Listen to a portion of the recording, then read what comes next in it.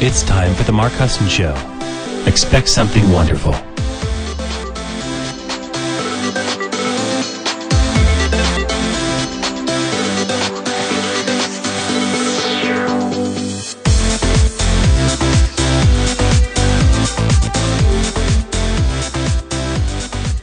Hey everybody, and welcome to a special show that I'm so excited to be a part of and to actually facilitate and share the same air with some of the most respected people in my life around the topic of astrology.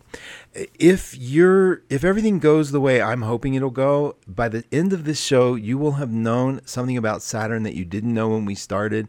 And maybe if you already know something, this will add some richness to how to use it in your life, because this entire show is going to be dedicated to the understanding of Saturn. And hopefully the show will become an icon on your desktop that you can press and listen to whenever you want. Joining me today, and this is Mark Husson, are three amazing people. You know, I'm not going to give a lot of long introductions because you probably know them or have heard of them.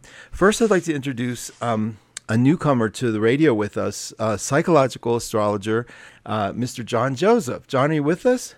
I'm here. Yay. Next to John on our psychic roundtable sits a woman that has been doing astrology with us for longer than I can even admit to, because it would really date me. She has 2 radio shows on the air. She teaches astrology. She writes the astrology article every single week in the Power Peak. And I know you know her by name by now, and you probably had a lot of fun with her picture. Please welcome, if you would, C.A. Brooks. C.A., are you with me? I sure am. Hi, Mark. Hey, welcome to the show, and thanks for being here on doing this show in the middle of an afternoon on a Saturday. We're here. Next on the roundtable, we have someone who again has written for the Power Peak for several years. He is a scholar. You know him on his Wednesday morning show, Out of Mo's Mind, and if you would welcome my dear friend and colleague, Mo Abdelbaki. Mo, are you here? I'm right here. Thank you for having me. Yeah, I'm glad you made it too. And last and certainly not least on our roundtable is an astrologer that I got to meet by virtue of one2listen.com. And her voice, as you well know, lilts on the air with her 2 birds. She also is a guest writer once a month with her incredible scopes and predictions on the Power Peak. If you would welcome, please, Aleta McClelland. Aleta, you here? Hello, everyone. You know, that's an iconic greeting, Aleta. It is so you, and it's so good to hear it. Thanks for joining us today. You guys, I'm going to jump right in because we have a lot to cover and a lot of excitement. A lot of people are wondering about Saturn. It has a really bad rap, I think. Saturn, people roll their eyes around when they hear it's coming. They fear it when they hear things like Saturn return, Saturn's changing signs. And I think this is our chance to sort of bring some illumination to it. And I'm really excited to do that with this particular group. And I thought what we would do is sort of focus on the past first, like how it got its reputation. And Mo, I'm going to single you out just to kick us off with sort of like, and I want to give an addendum here. Mo is a Vedic astrologer. He knows Western astrology equally as well.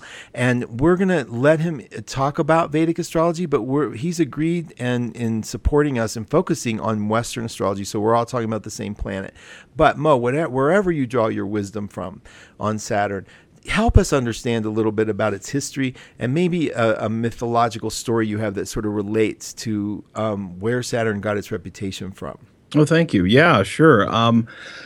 First of all, I want to talk a little bit about the mythology of Saturn. And the problem is that we really have an abbreviated version of the myth. And I think we've all heard the myth that Saturn was a Titan and that he castrated his father Uranus with the scythe, and that's actually how Venus was born. On the half shell, I might add. But anyway, so that's exactly how I heard it. That's right, exactly. And then he begins eating his children, because he doesn't want to give up being the king of everything. And so eventually Zeus replaces a stone, and he swallows the stone, and Zeus then takes him over, and so on and so forth. Well, we all know that story. And it makes Saturn sound like a really grumpy guy, just a terrible fellow. There's more to the myth. And the problem is the myth doesn't get told very often, but in Rome, they loved the myth of Saturn and they love Saturn. Here's what happens. So he gets deposed. He doesn't want to be the king anymore. He has to come to Earth. Poor Saturn. And had to give up the rings, I guess. And he comes down here to Earth and he goes and he teaches people, human beings, agrarian skills. He teaches them how to plant and how to farm, animal husbandry. He teaches them all of this stuff. He goes to Rome essentially and ushers in what they called the Golden Age. The age of Saturn for them was the Golden Age. Hunger was unknown. The arts flourished. There was equality amongst everybody. Farmers were considered exalted. They were actually farmer kings that they had at that point, much like Osiris in ancient Egypt, the same sort of thing. There was no slavery. They were vegetarians because they didn't need to eat meat, and there was harmony and all sorts of good times. That's Saturn. And what happened eventually was that the Romans, remember, they're Romulus and Remus and Mars and all that sort of thing, and even the Jupiterian energies. What happens is that they say, gosh, all that's good and well, but we can't take over the world with that. And we certainly are being invaded upon. So they viewed Saturn as being kind of a hippie, and not being a desirable energy, except for once a year. Right around this time, December 17th or so, they had the Saturnalia.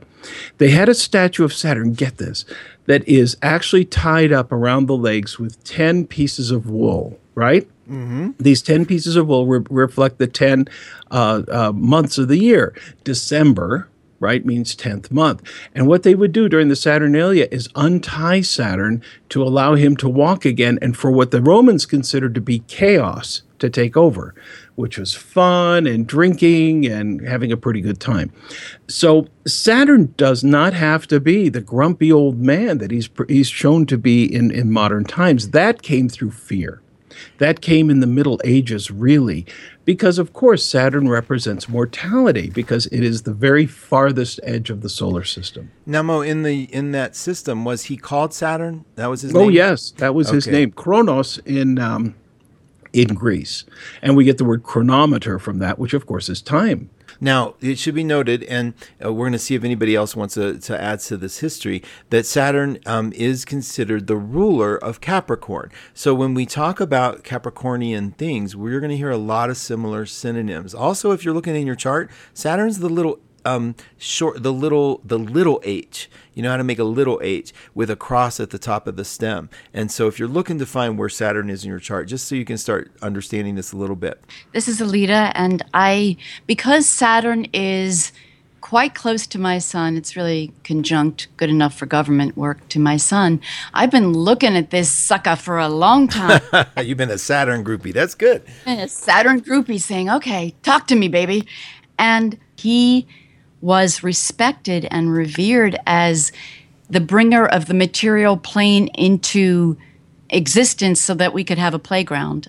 He was not considered the god who created the material plane, but he was really highly thanked, respected, hosanned for bringing it into a form, his thing, that we could be in and play in.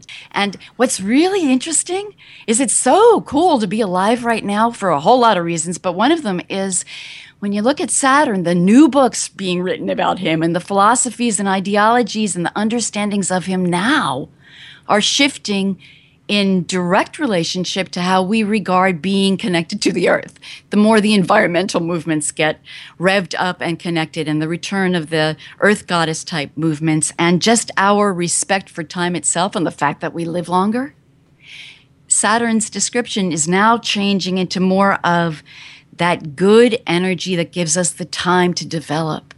But yeah, he's gone through a lot of different personas. Nice. That's rich. So what we're learning so far, and we can start adding to this, is we're starting to paint a picture of where maybe Saturn got its reference to time, to agriculture, to the earth, to using the earth to form, and to the body, to the bones. And we're going to... CA, do you have more to add? Well, actually, I have a question for Mo, or kind of a statement and a question for Mo. And this has to go, if we can kind of divert into the tarot. Because even though Saturn is related to the World card, Capricorn is related to the devil. And quite frankly, as I was listening to the mythology that Mo was talking about, it sounds very much like the devil card, because the devil card to me is related to Pan and the nature spirits. And certainly that idea of just so totally getting into the body and enjoying yourself and working the land, etc. So Mo, do you have any comment about the devil and Capricorn as related to Saturn and that mythology that you told us? Sure, one man's devil is another man's god. I mean, that's the whole point. Look at the incarnation artistically of the devil in the West. You know, he's a guy with horns, with cloven hoof and a tail and a pitchfork, right? What's a pitchfork for? Well, maybe that's with Neptune. No, it's for pitching hay. So he's an agrarian Sylvan, what they call a Sylvan deity. He's a satyr. Constantly erect, excuse the terminology. Well, it's not that bad. But, you know, the point is that is not exactly, that is the what we call the day sign of, well, it's not actually, it's the night sign of Saturn. But that's the side of Saturn that Saturn itself is about. See, for me, the devil card is about ambition and drive and getting it done and pushing through things and the details. The old saying, the devil is in the details. The devil card to me, you know, the world card is about formation and how things came to be, the universe card, depending on the deck you're using. But when we look at the devil card, that's about pushing through and the connection between what happens in the world or how that becomes manifested from what happens from inside of us. So you have to remember, a lot was forbidden by religion, by dogma, by society in general. So I think that even though Saturn rules Capricorn, the devil has a very different energy. And yet when I think about Saturn, I certainly think about structuring and pushing through. Mm-hmm. Well, in Hinduism, in Vedic astrology, one of the names for Saturn is Shani, right? And the word, that comes from the Sanskrit root that the word sanitation comes from. So it sanitizes, but it does so in a very specific way, and that's what makes it beautiful. Is there any relationship to the Green Man and the devil? Oh, sure. Absolutely. Okay. Absolutely. Yeah. And the Green Man, of course, is closer to the Fool, but those two cards are extremely connected. They're both highly phallic energies. I'll put it that way. Gotcha. Yeah. Well, thank you for indulging me. Of course. Yeah, thanks. And you guys do that. Like, ask anything you want of anybody as it comes up. John, anything to add to how we got to this mythology or to these descriptions of Saturn that you want to add to that? No, not really. There's I've read a lot of the different interpretations of the myth, and I don't think it really matters which one you look at. It's how you apply it to your understanding of like what Saturn is to you today. And I see Jupiter and Saturn as a polarity, whereas like Jupiter would be a Zeus figure. Saturn, Mo's description was great. It was the golden age of Rome. Saturn having purpose, focus, like military, where everything falls in place. The Jupiter energy would be like the wild party, scattered energy all over the place. And I think those two, throughout all of history, play off each other. So, did you pick Jupiter because I was thinking when they were talking, like, the planets go in order: the Sun, Mercury, Venus, Mars, Jupiter, and then Saturn. And the Moon's in there too, right after the Sun.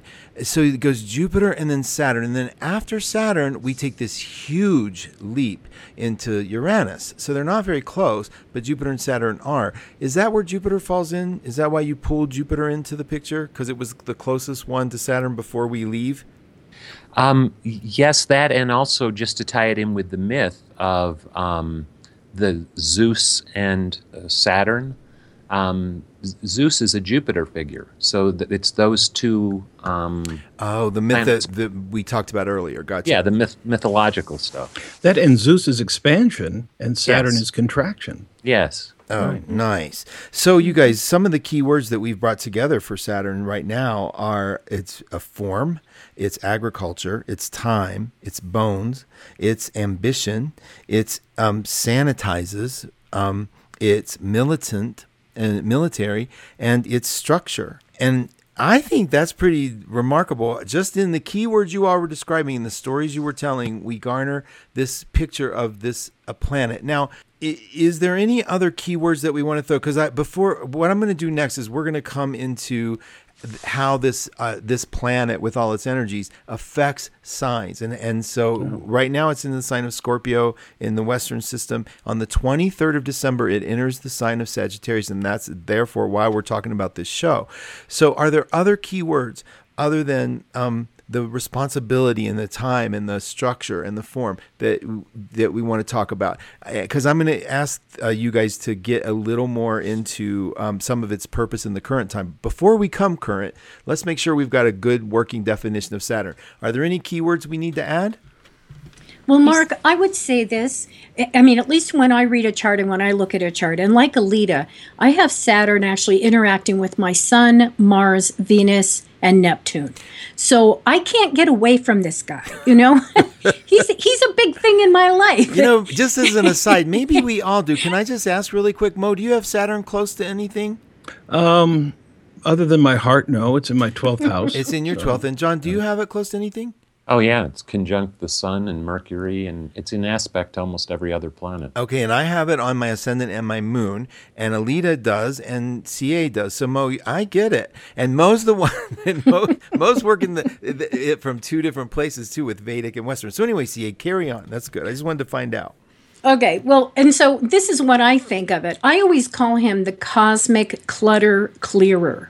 That's how I see it, because it is that contracting function, but it's also, let's get rid of all of the distractions. Let's focus on what's really important. So it seems to me when I look at it in a natal chart, or when I look at where is it transiting, what is it doing? It's clearing the clutter. It's getting to the basics. It's laying a new foundation. I also think of it as an auditor, because to me it comes along in our lives and it asks us the question, what's your plan? How are you going to make this happen?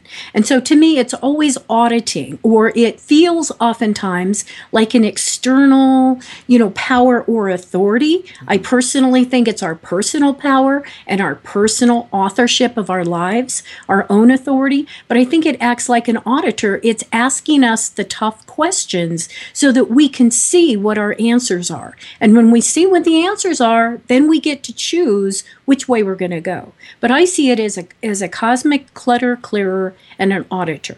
Okay, that's awesome. And so we're going to add that to our list of words.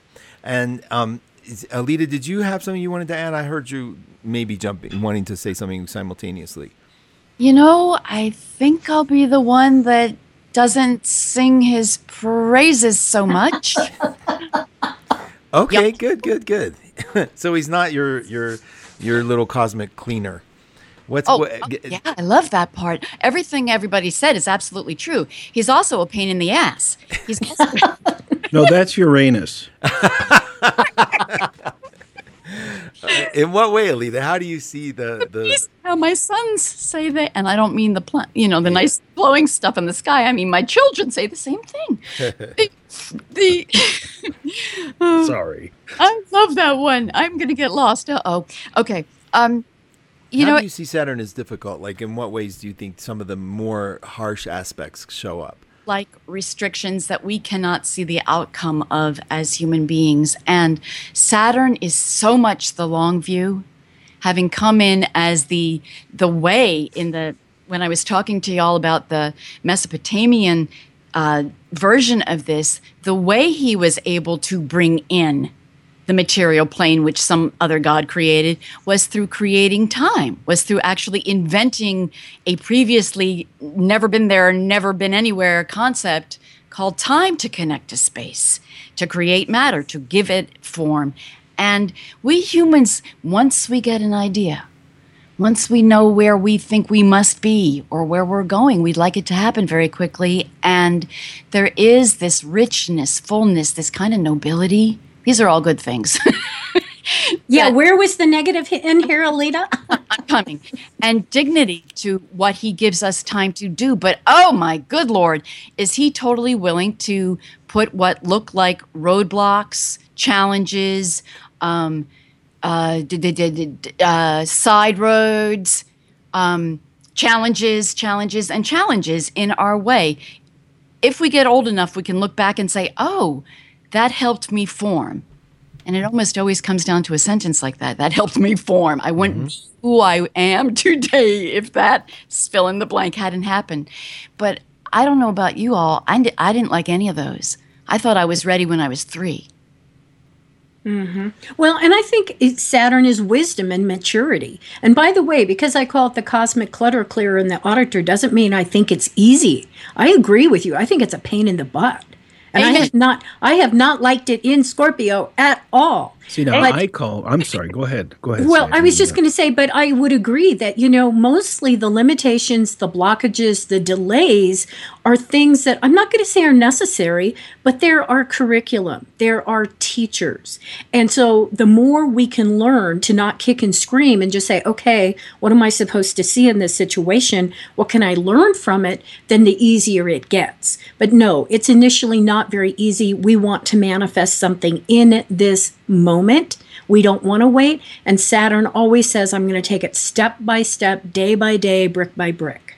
It teaches patience and a kind of faith in life. Yeah, it forces patience, I think. Sometimes it's sort of like if you move too fast, Saturn sort of tends to say, not so fast. And so I think that's where sometimes it gets its negative rap. And I think we've got a really solid foundation of how to present Saturn when people are listening. So when they and I want to kind of bring it home a little bit. And I'm gonna pass the talking stick over to you, John. And can you summarize when, as an astrologer, when you're looking at somebody's chart, when you see Saturn, what do you do to how do you reference it in your mind? Like you're seeing somebody's Saturn, what does the voices in your head say? I look at Saturn as intricate with a person's life purpose. I wouldn't say that it's a wound, but I would say that it's like an extreme sensitivity. Wherever Saturn is in your chart, you're sensitive to that house represents the area of your life you're sensitive to and the sign that it's in. For example, someone with Saturn in the second house might have money issues their whole life and be extremely aware and conscious of having to focus on money issues. Whereas someone else with Saturn in a different house, money's still important to them, but they give no thought to it. It's just easy. It's mindless. I think Saturn forces a focus, forces a development.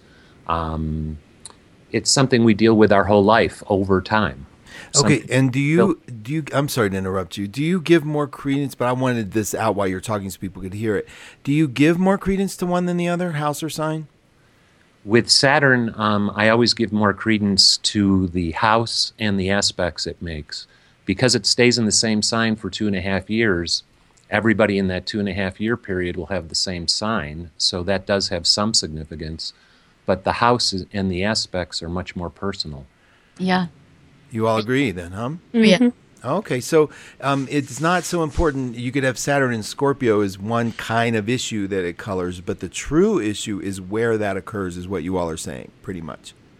Yes, for me. Okay, and do you agree, Mo? Mark, it hung up on me, so I'm sorry. I just now got back in on the conversation. Oh, good. That's good. No, absolutely. John was saying that he considers house placement as probably the big priority. And then aspects, then a sign as a coloring of that, but he absolutely gives more credence to the house placement.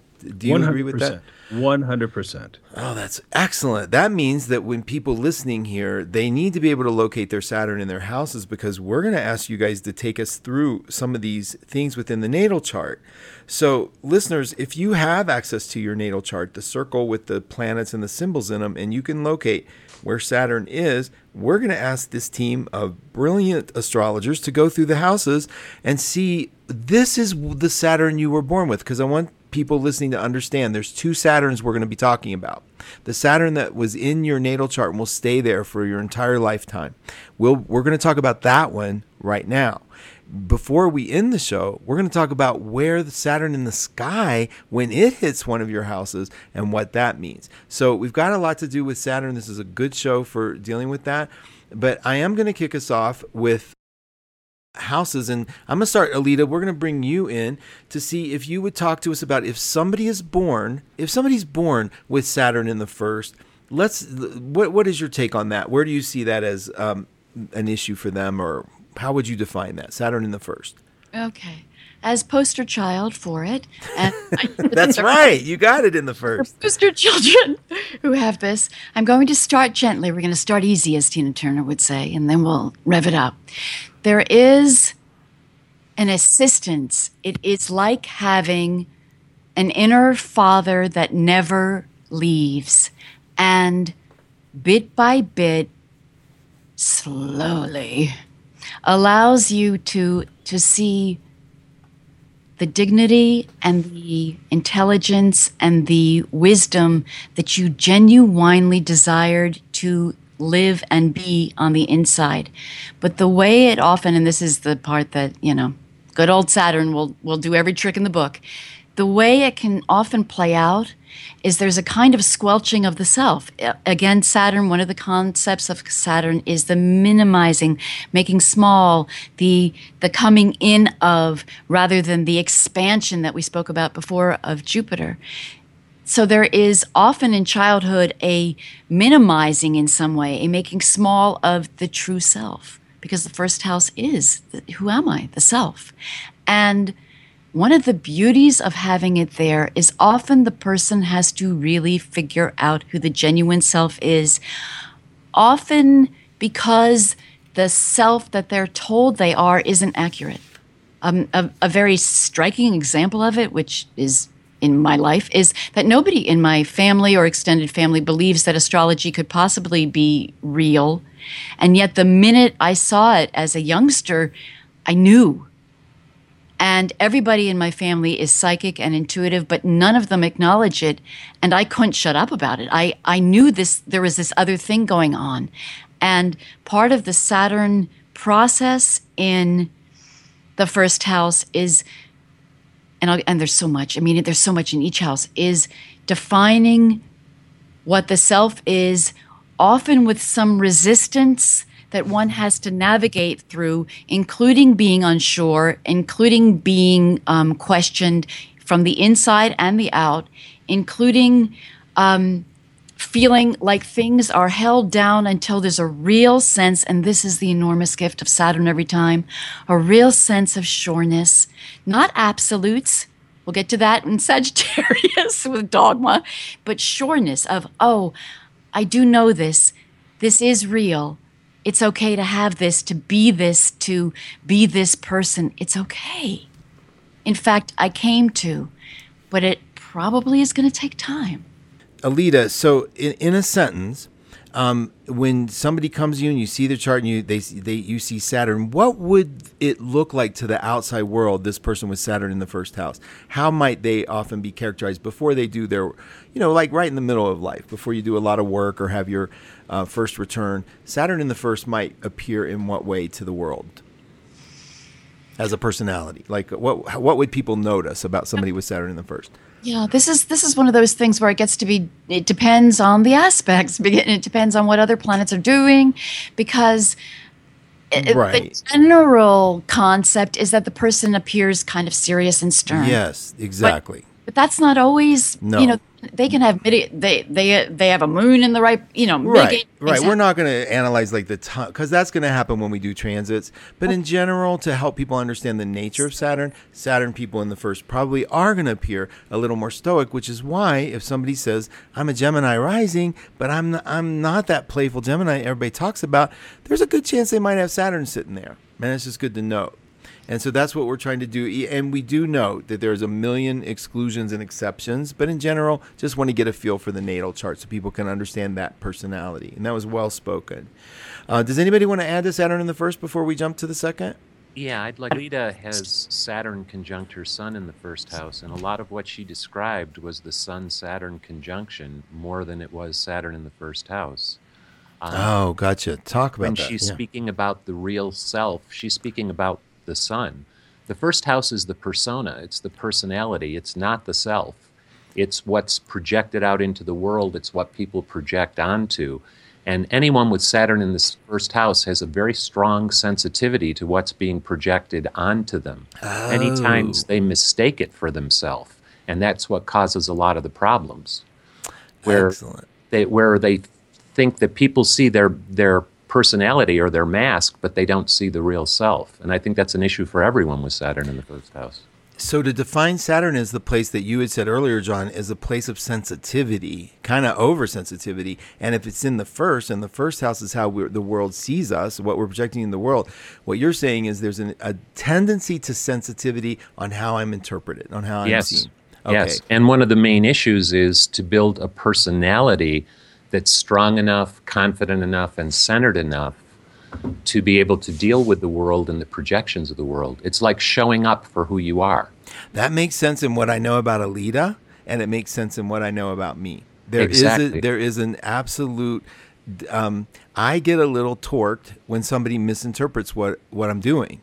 And I know that about Aleta, because when we've actually had talks about it, where it's like she wants... Because Aleta, I think, is very sensitive to... if you misinterpret what she's doing, she wants you to not understand. That's not where I was coming from. And I think you did that a little, Aleta, when you talked about, well, there's a million aspects that could be involved. You want to make sure that you aren't being seen as someone who would box somebody in just so simply. And I think that's very powerful stuff. Very good, John. Thank you for that. CA, can you talk a little bit about what you think of when you see somebody with a natal born with Saturn in the second house? Sure. Well, I'm going to add to what John had previously said, because he had talked about Saturn sitting in the second. And sometimes it's an over-focus on money. But if we think about the second, we're really talking about what makes us feel safe, what makes us feel secure, but also our self-worth.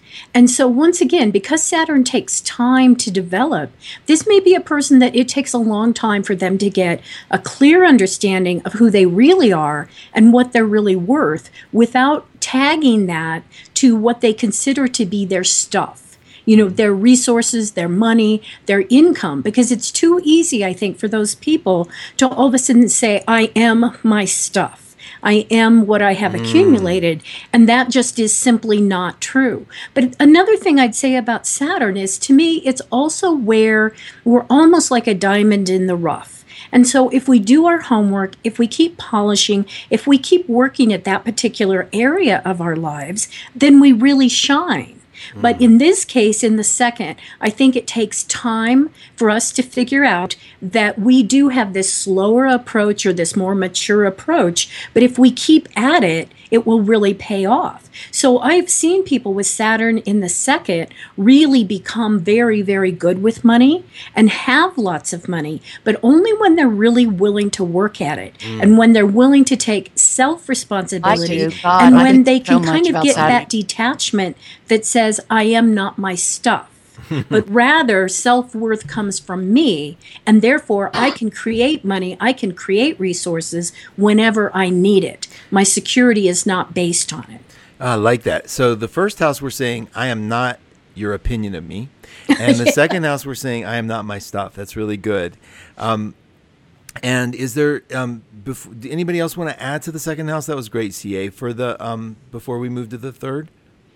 And people listening, we're talking about the Saturn in which you were born, where it is in your chart. And would you all agree or not that Saturn, wherever Saturn is, it's our late bloomer placement too? Like, right? That stuff comes later? Mm-hmm. Yeah, just to prove everybody right about what they said. That was what I was about to go into about the first house, and that difference between it being the self and the presentational self. Saturn in the first house takes its time to feel thorough about what it presents to the world, and whether the sun is there or not, there is a sternness about making sure that the presentation represents correctly. Yeah. It is true. I still to this day am very squeamish about presentation. Like even in forums, especially in forums where you type something and people read it, I'm so aware of the haters, not just of me, but they'll hate anything, like they'll make fun, and how sensitive I am to that. And it's just Saturn in the first. And you learn over time, it's people need a place to put it. It's not personal, but you have to rethink it. It's really good. John, you were born with, go ahead. I took a real diversion in that, and I thought I had tricked it. I became an actress. So I was presenting all the time until one day I had this epiphany that I wasn't presenting me. And like 3 days later, I stopped acting. It was like... That's great. Oh, holy... Okay. The Saturn wound. That's good. I love it. John, you were born with Saturn in the third, so it'd be neat if you would talk a little bit about your perception of what that would mean to somebody with it in the natal chart. Well, first of all, I see the third house as the conscious mind. It's the awareness of the environment, the immediate surroundings. It's Gemini ruled, so it's facts, figures, logic. Saturn in the third house usually starts with a feeling of being impacted by the environment. It almost dulls the mind, where the mind gets overwhelmed. In the long run, what it builds is someone that has a more serious mind, a more focused mind, stronger boundaries of the mind. But they're all things that have to be built from survival so that you're not overwhelmed by the environment. Wow. Okay, so with like where we said, I am not what people think of me, and I am not my I am not my things. Would we say here, I am not my environment? I am not my mind. I am not my mind. Oh, that's good. Or a better way of saying that is, I am not the voice in my head that talks to itself or notes and interacts with the environment. Excellent. Are you sure? That is so... I love here... it's kind of fun when A Course in Miracles kind of weaves its way into the conversation. CA, do you have Saturn? Where's your Saturn placement natally?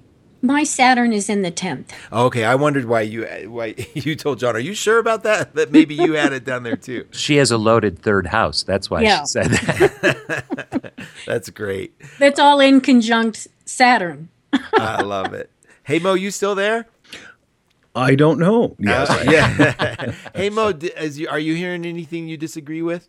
No. It's interesting because, I've been a Vedic astrologer for a while. And so I'm kind of playing with these ideas back and forth and, putting not a different spin, but, we look at Saturn in Vedic. I mean, they view it with great... I don't view it that way because I've kind of dealt with it. What was that again, Mo? What was it? Let it be noted that he shuddered. Okay, that's go ahead. Right. But it's interesting because, for example, I've seen Saturn in the second turn people into incredible tightwads. Yeah. And I've seen Saturn in the first make them tall and thin. It's kind of fascinating. And then you get into, of course, aspects and all that. But no, I don't disagree with anything I've heard. Not at all. And I think your take is amazing. It's really fun because it's like we're in the third house talking about how the mind thinks. And so it's nice to see your take on anything that like add that little Vedic twist to it because it makes sense to us in the Western world when you're talking about that. So Saturn in the third in Vedic can limit your number of siblings. Oh, perfect. Yeah. You know what it also I've noticed does? Makes you the adult of the siblings, even if you're not the firstborn. You darn right it does. You bet. Exactly. So those key words are kind of coming into play here. Responsibility, slow to, the late bloomers, because they're busy doing the work, working. that we'll hear that a lot about Capricorns. So no, Mo, we have you now. Let's talk about Saturn. People born with Saturn in that fourth house placement. Okay. Oftentimes, I see Saturn in the fourth as bringing trouble between the person who has it and their mothers. They oftentimes will complain that their mothers are very cold to them. and not necessarily open-hearted. And oftentimes I have found that to be not true when I've met the mother, for example, but that's how they view them. I've seen it hurt people's education, or at least their self-esteem when it comes to what they can learn. If they overcome that, they can become incredibly well-learned and end up with PhDs and postdoctoral sorts of things, but they have to really understand on a base level. Usually very opinionated, because they've spent a lot of time and they can get stuck in certain types of thinking that is not necessarily for the betterment of mankind.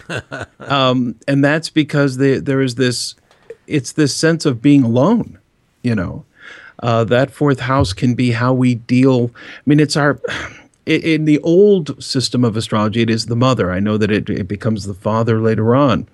But it's also how we deal with women and how we deal with each other. And there's a sort of a socialization there. But more than that, it's about the socialization in the family.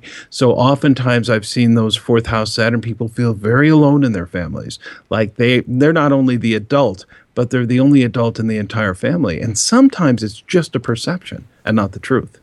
So, and it's not a bad thing, because what they do is they become incredibly individual. That's one thing about Saturn in the fourth. If you have Saturn in the fourth, you are an individual and you are not prone to following fads very easily. Oh, interesting take. I do agree.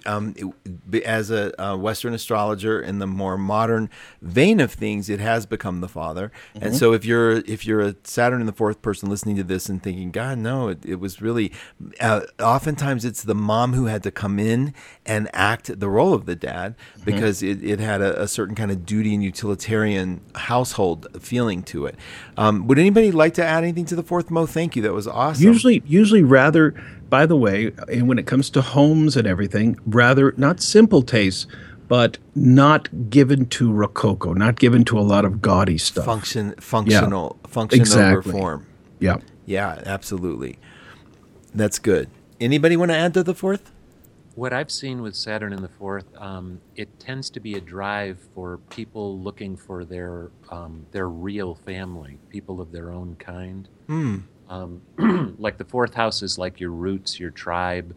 When Saturn's there, a lot of times you're born into a family where, like Mo said, there's a loneliness because you're the odd man out. And a lot of the life is in finding where you fit in, finding people of your own sensitivities. Nice. Right. That's good. Beautifully put. And an example of that would be like Maya Angelou had it there in her fourth house. And that was her whole life, is finding people that didn't think she was nuts. Wow. And look at that late bloomer energy again, where you kind of come into it later in life, wherever your Saturn is. Now, because I want to talk so much about Saturn in the future too, and also Saturn in Sag, we have a lot of topics to cover. We're going to go a little faster on the next houses, because I want everybody, this is, like I said, the definitive Saturn show. So, John, we're going to come back to you and see what you have to say about what you see when you see Saturn in the fifth. No, that was Alita's. Was it Alita's? Yeah. My bad. Oh, you're right. I'm sorry. We Alita. have a structure here, Mark. I know that I just. This is Saturn, after all. It's so true. And thank you. And Alita, I'm sorry. You did the first, so we got to have you do the fifth. I love, it's hard not to get involved in hearing everything everybody's saying, because it's juicy. I know. The folks, the fourth house Saturn folks, are often so loyal and patriotic. Oh, good. It's of a piece of what everybody was saying. That's good. I love that. I love, it's like when somebody's patriotic, I look to see if it's in the fourth house. Okay, so the fifth house Saturn folks, they don't play for fun. They play for real. It's so well funny. put. It's so funny to see them there. I wish I could remember exactly the name of this form of play that was developed to teach kids who had disabilities, but it was very serious play, and it was you do step 1 and step 2, and you do not deviate, and then you do 3, and it was created by a Saturn in the fifth house person. It was play, but it was structured to teach. And Saturn in the fifth house truly doesn't feel a relaxed comfort with just creative self-expression, relaxing play, they kind of have to learn that spontaneity is acceptable in their being, in their visceral self. And they're the person who sits at the party and watches everybody. And if you talk to them, if you come up to them, they'll probably talk to you about serious things, including what they've observed in the people that they're watching. I think if somebody is alerted, because I take you seriously that we need to move along, if somebody is alerted to what this means for them, instead of trying to force themselves into the sausage roll of, okay, I'm going to learn to be spontaneous. I'm be spontaneous now. I'll play. Okay, I've played for 5 minutes. I'm done. They can see how their mind can combine something that is in service, something that is useful, something that can be productive and give to the world in some way in a form that is playful, like that beautiful program whose name, of course, I can't think of right now, that teaches kids with disabilities how to read and write, but the format is play, but it's very structured. They need to move into play with some reasonable reason. They're the kid who says, why is everybody playing baseball? And the kid playing baseball turns and says, because it's fun. And they're the one that starts analyzing why it's fun. Oh, that's good. That's good. And that's a great example. And I want to ask you, if Saturn is sort of like the late bloomer, would you see, these are some things that came to mind, possibly people with this placement, Saturn in the fifth, might be late to come into their creativity. Well, they would be developing it all along. Developing all along, right. And never really feeling it. That's a good point. And what about possibly older parents, people who have kids later? Would that be a Saturn in the fifth? Yeah, it's totally a Saturn in the fifth. I love that. And so you and then lastly, I want to find out from you: is it likely to be a gambler here or a non-gambler, like somebody who's excessive or non-excessive in gambling? I don't know. I mean, this is where I'm going to go to that thing about how's everything aspected? You know, what else is going on? Because it's not necessarily. This is not somebody who is comfortable with that kind of ... spontaneity. Right. So it depends. You know, if you've got other things going on that push it in the opposite direction, which often happens. You know, what's funny about this, describing it, I almost feel like saying, and for everything we've described, there's the person where it's opposite because of all the other things going on. Yeah, because the Saturn being sensitive, you can be...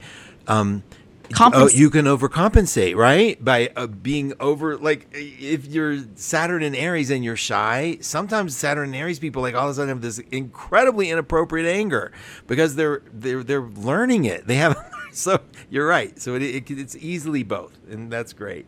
And yet, if it is the compensating kind, again, unless, you know, blah, blah, blah about the rest of the chart, but there is a discomfort because there's innately, it's learning the purpose of spontaneity and creative process and creative self-expression and self-expression in general. It's learning its purpose. So if somebody's compensating, even then they're going to go through something where they get to what was the real purpose in this? Right. Why was I really doing this? Right. It gets down to that purpose in Saturn. That's great. Thank you, Aleta. Anybody want to add to Saturn in the fifth? Okay, CA, will you take Saturn in the sixth?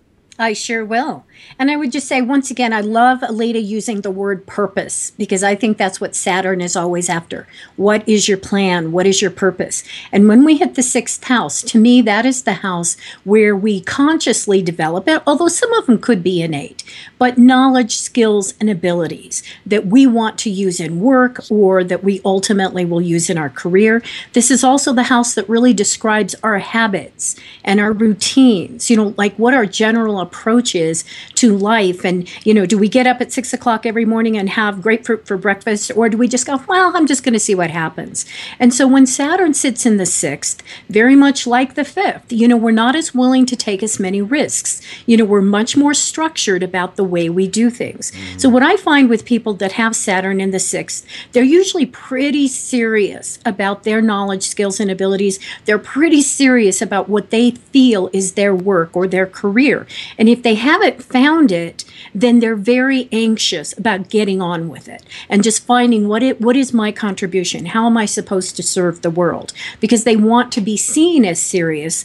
They want to be seen as responsible. But I think this is where I almost kind of go back to the Capricorn energy and even the Devil card. I think in the 6th, it also has to do with health. And it has to do with, we can get into, I think, some really bad habits and routines, and then we don't want to let them go when Saturn is sitting there. Although Saturn is asking us to really focus on the important, I think sometimes we can really dig in our heels and just not let go of something and not really kind of get our heads out of the sand about issues that we may be having. And it doesn't necessarily mean that we have bad health. I have not seen Saturn in the 6th, predict that kind of thing, but I do see it predict hanging on to habits that some may not be as good as others. Once we develop it, it's like we're not going to let it go. But in terms of health, I would say one more thing, and that is that when we feel like we're being recognized and honored, when we feel like we're using our knowledge, skills, and abilities, we tend to have good health. And the opposite is true as well. So people with Saturn in that 6th house, they really want to get to that place where they feel like they are serving, where they are doing something that's important, and they're being recognized for it. You covered everything that I thought of. Okay. No, I mean in a good way, because I was thinking I was going to ask you. Health is probably related to the feeling of purpose. Do I have am I doing a purpose here? Do I have any meaning? And that I was going to ask you, is spontaneity one of the things of Saturn in the 6th? And I hear Aleta going, it could be the opposite, but it's usually they have the harder time, I think, taking those leaps of spontaneity out of their ritual was the idea. Right. Thank you for that. I'm just gonna keep pushing, and then John, this would be now yours for Saturn in the 7th. In the 7th house, Saturn places a focus on relationship. You can see both extremes: someone who avoids relationships completely, very formal, strong boundaries, or someone that's looking to create the perfect relationship. I think it's a lot about using relationships for projection, for learning, but it always places a heavy emphasis on them for better or worse. Are you ever shocked when somebody has Saturn in the 7th that they tend to will talk about their relationships in the form of a struggle? Or do you notice that? Yes, I do notice that, because there's such focus, everything's focused on the relationship. Yeah, and would you also would we be able to say here that Saturn's the late bloomer in relationships as well? Like might be people that find their partners later in life? I don't know that it's so much about finding their partners as they spend so much time trying to create the perfect relationship that I think that lightens up in time where they learn how to use relationships. And to use is a key word for Saturn. That's right. To use something for your own development where you're not trying to change the other person, you're using it to develop yourself. Are these the kind of people that would likely ask the question, why are we dating? Or why are we hooking up? Like, yeah, right? What are we building? Where is this going? What's the purpose of this relationship? Why do I even know you? Oh, yeah, that's good. That's awesome. Thank you, John. That's why there's so much fun with Saturn in the 5th, by the way, too, though. Yes. Why the people with Saturn in the 5th have so much fun? I'm being facetious because, that's a house also of love affairs. And it's sort of like, well, what do I want to see you for? Do you want to get married? And it's sort of like, if there's no commitment, there's no future. I want to know what the purpose of the relationship is. That's right. It's the first date. When are we getting married? Right. That's good. Oh, that's fun. Mo. Yes. How are we doing on the 8th house? Okay, here's a good one. I love this. I love the 8th house. It's a good place to be. But imagine you're walking along and you're in this beautiful meadow and you look down and there's a rock and it's this really interesting rock. It's not that flashy, but you decide you're going to pick it up. And when you pick it up, out from underneath it come all sorts of really creepy, crawly things like centipedes and scorpions and snakes. Saturn is the rock. Okay? So that's... The effect of Saturn is kind of to keep the 8th house crazy stuff of our life, that the subconscious, the mind, the sexuality, that boiling part of us that gets upset with people, angry with people, it hides all that. And sometimes it does so in a way of detriment, because if we don't acknowledge it, and it can acknowledge it, but if it seeks to hide it, to hide what's underneath the rock, it becomes judgment. It can become Puritanism.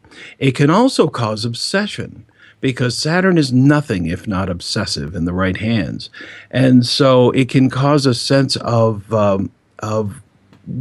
kind of almost paralysis of saying, okay, I'm not going to do this. I'm not going to do this. I'm not going to do this, but every now and then I will. You know, that sort of thing. Yeah. It's fascinating. It causes great intelligence. As a matter of fact, I would think that some of the keenest detective minds, real detective minds, not, book detective minds, probably have Saturn in the 8th, because they're able to jump into this muck and immediately discern what's real and to clean it up. Wow. And do you consider the 8th house to be, like you said, sexuality? So we would look at, I used to have fun teaching 8th house as being like bedroom behavior. Would you see these people with Saturn in the 8th house as likely loving one-night stands? Probably, because no one will want to be with them again. I was thinking that you probably couldn't get them to do a one-night stand. No, they're because they oftentimes, I've seen that some of these Saturn, and I'm, no offense to anyone listening who has it, but that Saturn in the 8th. You see, here's the thing. You're going to say kinky, aren't you? Yes, I was going to say perverted, but kinky is better. What's the difference? Feather chicken, right? Okay, anyway, so the idea is that we look at Saturn in Vedic as a malefic. I mean, that's what they call it. It's a hard planet. It doesn't play games with you. And so when we put it in a house that's kind of difficult anyway, it actually brings something good. So, for example, the 6th house, it can be a difficult house because of health, but when you put Saturn in it, it gives you a stronger health. Well, when you put it in the 8th house, it can really cause some interesting, I've seen really fantastic case studies with people that I've known over the years, and you just go, wow, this is quite amazing, because it's a focus. It can either make them not want to ever do it again, or it can make them completely focused on it. Wow, that's good. That's fun. And you guys are, and people listening, we're basically placing Saturn into the houses and then giving the house its traditional meaning, which means that if it was in the first, it's like Aries house, and it's in the second, it's Taurus house.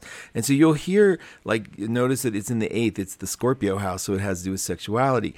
Mo, do these people, and just briefly, do these people, is it traditional to be thinking that they have trouble with taxes or inheritance or things like that, the old traditional? Yes, it can, but it usually gives longevity to spouses, right? Oh, gotcha. But not necessarily happy longevity.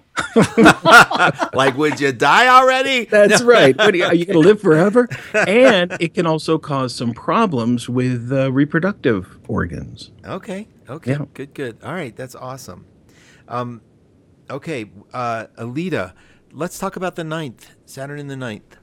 Well, this is where we're going. This is where it is. Yeah.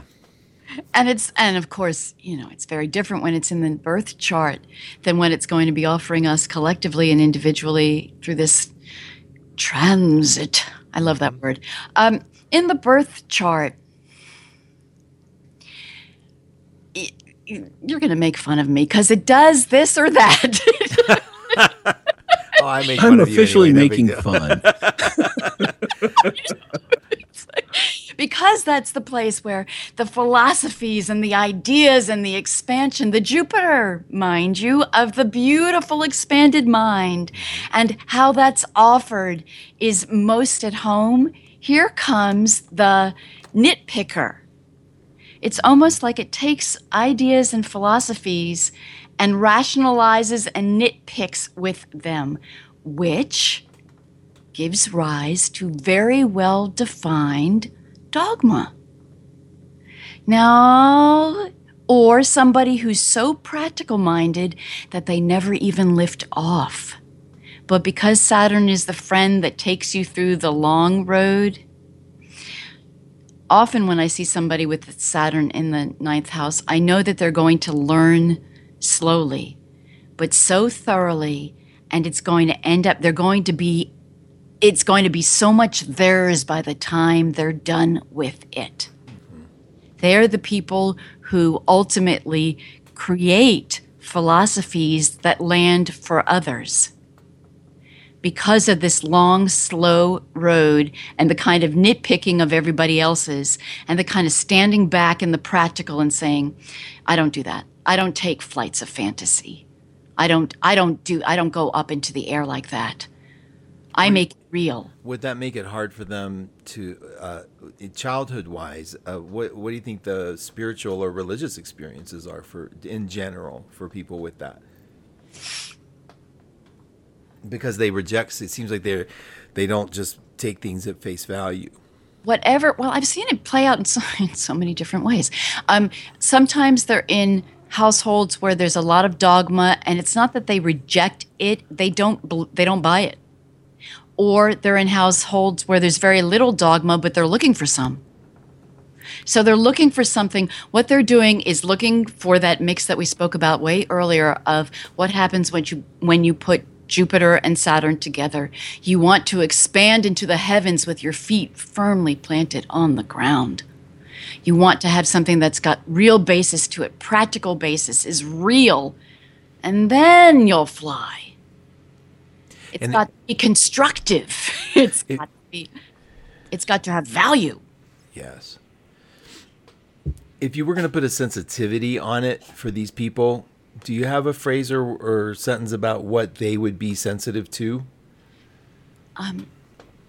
As many of them have beautiful imaginations, if they put their feeling self into it, they really want it to be real. Mm-hmm. And there's a real sensitivity to that of, don't take me into a fantasy unless it's real. Nicely said. That's good. I've seen that actually. And what we meant when Aleta said that's where we are, when we said Saturn in the ninth, she meant Saturn in the sky is going to go into Sag. And so Saturn in your natal chart entering the house of Sag is very similar.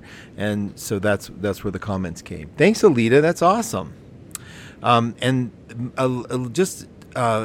Moving, CA, you have Saturn in the 10th, right? I do. Okay, so good. You get to Loving talk about every Saturn moment in the 10th. of it. Yay. Oh, good. And you always have? No. Oh. Once again, being facetious, Mark. I know. I would add to the ninth house, though, that when I see Saturn in the ninth, I often see a person who really becomes the expert and the teacher. Okay. Amen. And I kind of look to them for that. Like, you know this stuff. You're going to be very good at this. You're going to teach the rest of us how to do it. So going on to the 10th, though, I do have Saturn in the 10th. And so I'm not sure I'm the best person to talk about it. But I guess what I would say is, once again, the 10th house, though, is about the career. But the career in terms of really ultimately, I think, where we want to make our mark on the world, where we have a reputation, a public reputation, what people think of us. And I think the 10th house is the place, maybe even more so than the first, where if we wanted to describe ourselves, or if we wanted to leave a legacy, if I wanted to describe what I want somebody to think of me, it's probably whatever the energy is in the 10th house. And so that's the sensitivity too, is what is my public reputation? How am I seen by other people? Am I recognized? Am I acknowledged? So I think it does have to do with career, but when you've got Saturn there, then yeah, I think there can be some real difficulties with that. Maybe I think another thing about it would be just always working. There's never enough, always feeling a shortage, or always feeling somehow that you haven't made it. And I don't know if I'm getting too personal or projecting here. That's why I'm saying I'm not sure I should have done the 10th house. Well, that's but see, that's perfect because you're even doing it a little bit now. But keep going. That's good. Yeah, but basically that's it. It's about our career. It's about what ultimately we want to leave as our legacy in the world. And Saturn there says, I think that we're going to work hard. That once again, though, we are going to be experts in our field. We're going to be very good if we're willing to do our homework, but we may never see ourselves as the expert. Okay, so 2 questions that you can answer on a personal basis and maybe in chart experience. Do you consider Saturn in the 10th possibly makes for late bloomer in finding yourself? Yeah, I do. I think it does make for late bloomers finding yourself. But once again, almost like the 9th, when I see it in somebody else's chart, I'm almost always looking at a person who ultimately is going to be the expert, who is going to be somebody that can mentor or teach others. And, they're going to be the one that I would go to tell me how to do something in particular. Mm-hmm. They're going to be the expert. And you might have mentioned this, but do you find yourself to be extremely sensitive to how you're perceived as a worker, as like in your career? Are you sensitive to the image, your public image? I would have to say yes and no. But I think the Saturn there does make for that. But in my chart, I've got my moon, as you well know, in Aquarius. And I'll tell you, that moon in Aquarius ultimately says, okay, if you don't get me, then I can't help you. That's not my issue. That's not my fault. No, and what I think about it is that you also tend to, when you do something, you do it so thoroughly that it's hard not to think anything but good things about what you do. And I think almost that could be part of the mission behind it. Is, I'm not going to have you thinking that I've sloughed on my job, and it's, that's right. I would imagine that you take it as an insult if somebody thinks you took shortcuts. Yes. And, and I would also say, though, when it comes to like even childhood or the way this kind of person reacts, is I think I don't tend to take on things that I don't think I can do well. Yeah. I'm not much of a risk taker. So if I don't think I'm going to do it well, I'm not going to commit to it in the first place. That's good. That's perfect. I appreciate that. That's very clear. Anybody want to throw anything else in? 10th house? Okay, John, we're going to jump to the most probably misunderstood house of the entire chart wheel, at least for me. I think the 11th house is nebulous and kind of hard to understand, and I'm glad Saturn got you here. Well, I see the 11th house having to do with more group consciousness, more being with people that share your same ideals. Saturn there would be a sensitivity to finding that niche, I think it's why a lot of people that take workshops, it's an 11th house focus. It's where you're with a group of people who are sharing the same ideals.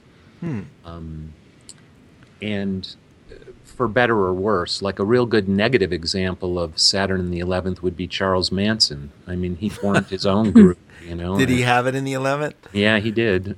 Where does the friend thing come in? Because of like-mindedness? Yes. Friend as different than, like different than a 7th house relationship. It can be somebody that you meet all the time in workshops and you're friends and you share information and you call each other, but it's very Aquarian-like. There's a detachment to it. It's mental. The 11th house is a very mental house. Is that where the hopes, wishes, dreams, because that's usually like the trilogy of synonyms that gets attributed to it. Do you relate to that? Yeah, those are called ideals. Like not what your idea of your life is, but what your ideals are. Okay, so Saturn here makes you sensitive, did you say, to the groups that you're choosing? Yes, and it's also, again, some of that Aquarian odd man out thing of a lot of times people with Saturn in the 11th, an example being Doreen Virtue, she's very comfortable around her angel people, but I don't know that she'd be so comfortable going to a group that didn't know her as that. Oh, interesting. So an identification. Oh, okay. So Saturn there might make us feel that we don't fit in. And so we constantly seek like-mindedness to fit in. And we identify with it. Oh, good. With certain ideals. Ooh, that's juicy. That's good. Thank you. That does help. Anybody want to add 11th house? Going, gone? Okay, Mo. Yes. You get the infamous 12th house. Yes. And so I love to see the take on that because, and feel free to explain the Vedic and Western if you want, or if they're not very different, fine.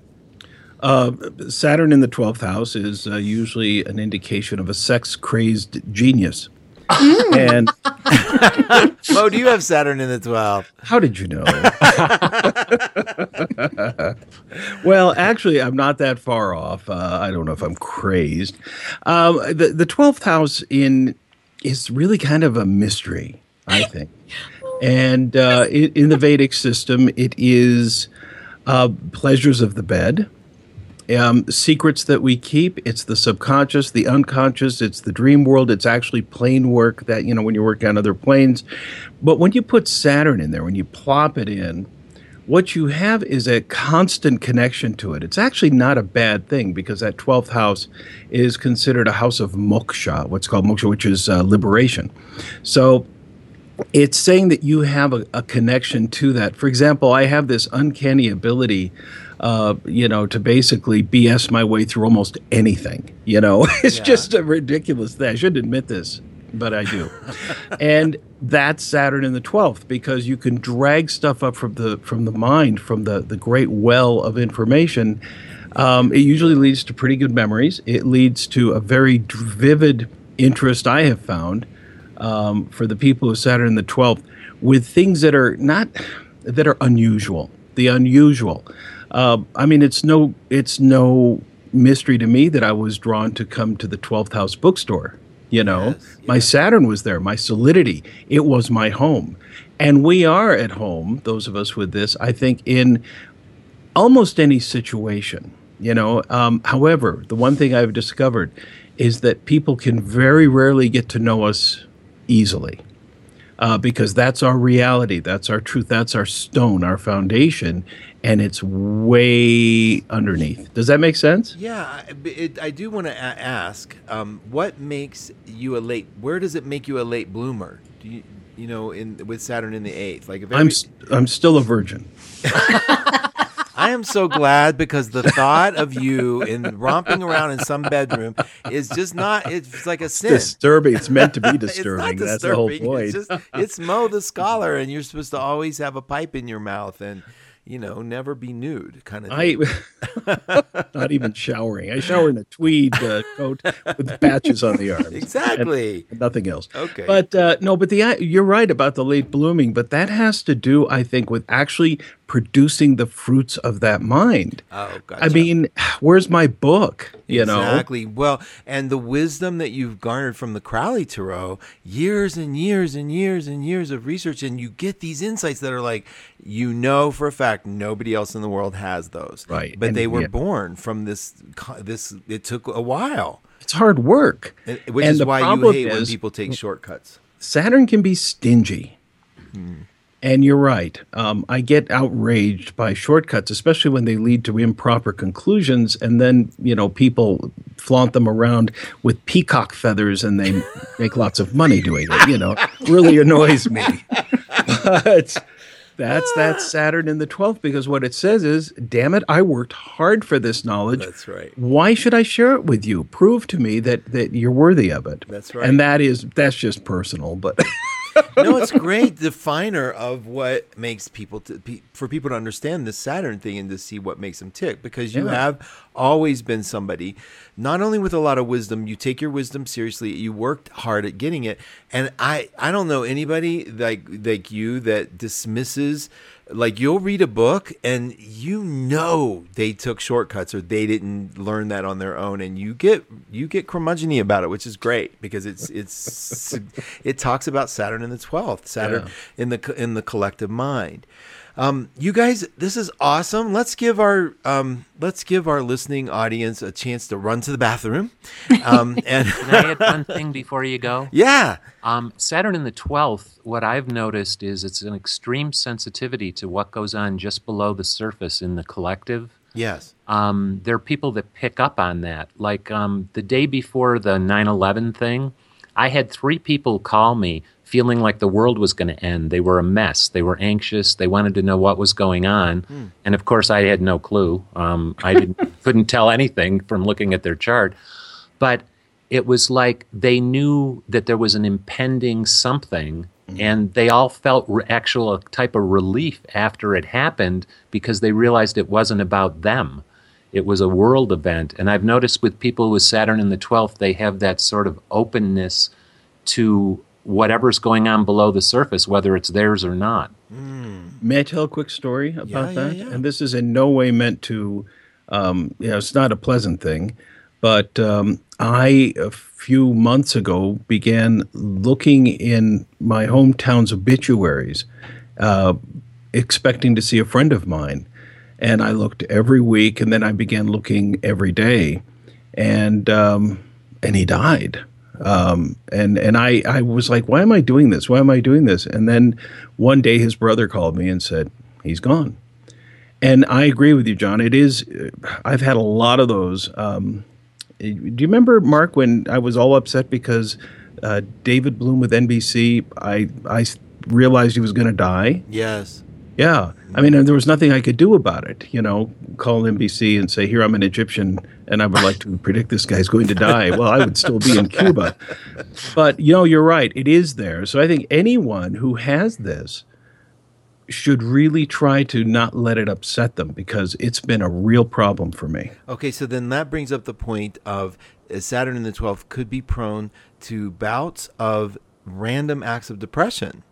Absolutely. Okay, that's good to know. I never think they're random. And the late bloomer, I think, is the creating of boundaries to realize what's theirs and what's not theirs. Amen. Oh, Amen, John. Good, good, Brilliant. good. At the effect until later in life of the world. Yes.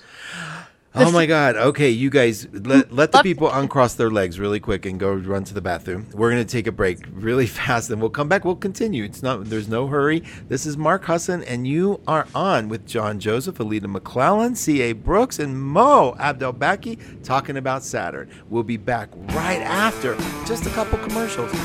See you soon. You're listening to The Mark Husson Show. Expect something wonderful.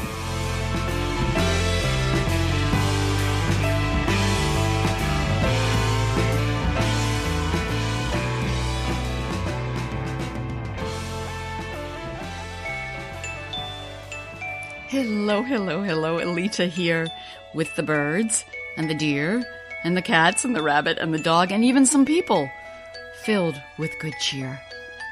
And of course, that is what I wish for you. This time of year reminds me of two kittens we had. One was born so feisty and so healthy, and the other was born nearly blind and lame.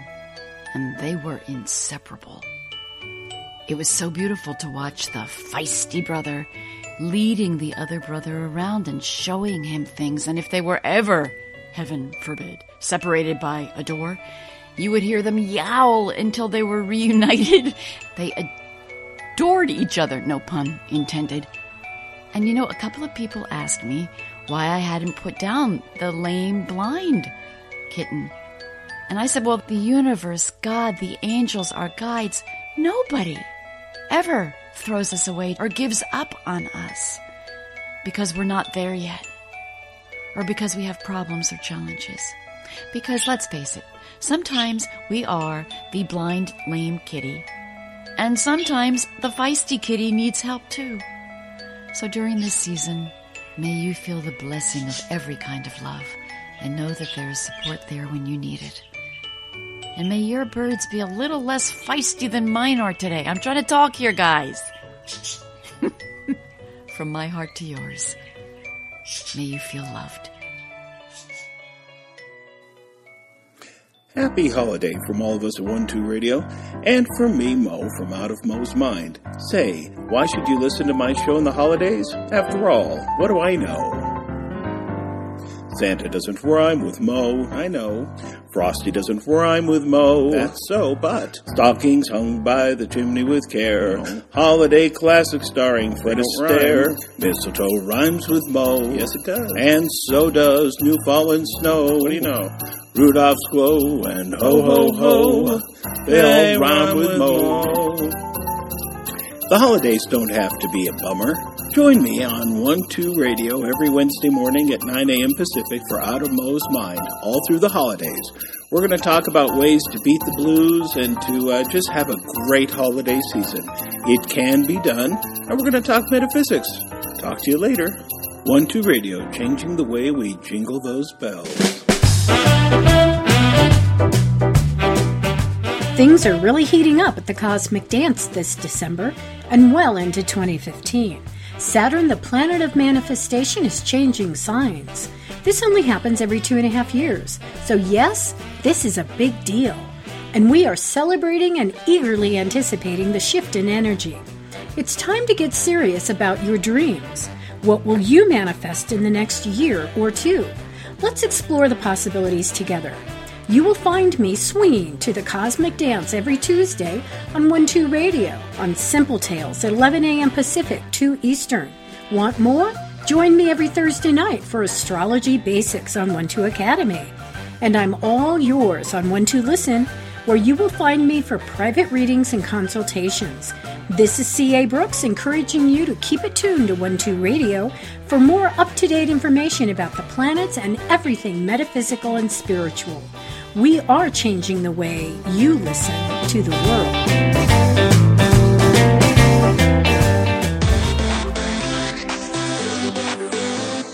It's time for the Mark Husson Show. Expect something wonderful.